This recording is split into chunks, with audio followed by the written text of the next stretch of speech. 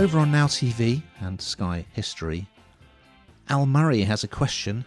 Why does everyone hate the British Empire?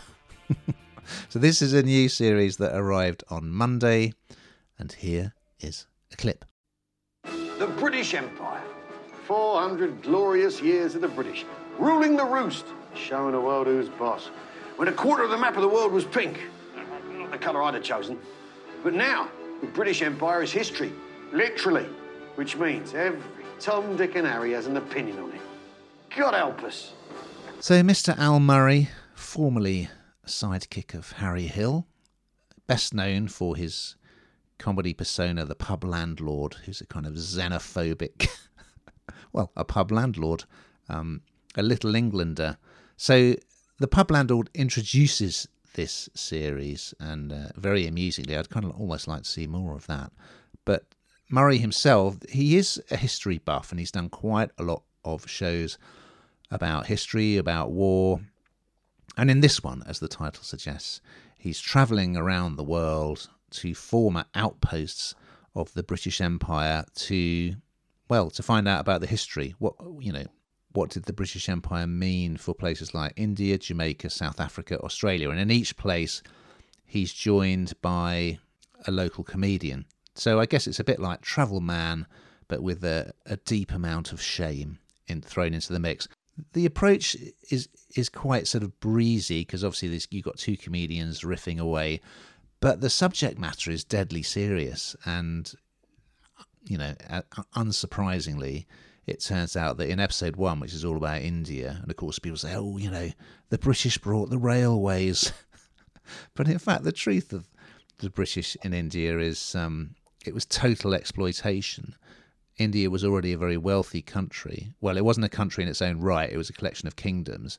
And that's why the Brits wanted to go there, so that they could, just make vast profits. There's some shocking details of the impact of the Brits on life in India, including they sort of destroyed the textile industry in India.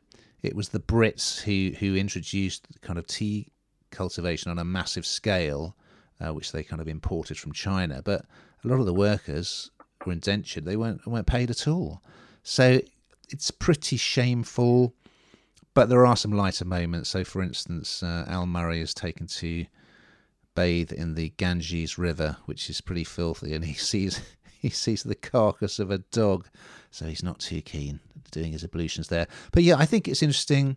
Murray genuinely is a history buff, but it made me think, when's the next Pub Landlord comedy special coming out? So yeah, I think a very interesting take on the history of the British Empire. What did you think, Hannah? Yeah, I really liked it, actually, because for a number of reasons. But firstly, I did not know that Al Murray was such a history buff, and I kind of wondered why he was there, and then I realised, and that I found that quite interesting in itself.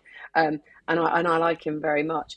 But I also think that when you kind of bring something so serious with somebody who we don't see in a normal sort of serious context, it can either work or it can fail, and I think it really works here. It also is it opens your eyes.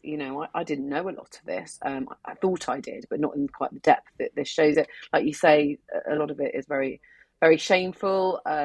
It's it puts our history into perspective, and it's a topic at the moment that everybody is really talking about, isn't it? I mean, it's a really big deal at the moment in terms of column inches and the conversation. So for me, it was really, really interesting, and you could see them on a journey too. So you could see them learning and seeing it through their eyes, and there's some healthy debate in there because not everybody sees it from the same perspective. So there's some really good healthy debates in there, and it's educational without being, and very, very in depth and very upsetting in places, but he somehow brings some warmth to it that makes it very viewable for more people, I think, if that makes sense. Yes, and another fun fact about Al Murray, he's descended from the author William Makepeace Thackeray, who wrote Vanity Fair. How about that? Full of them today, aren't you? We're going to yeah, this isn't just thrown together, no matter what you might think.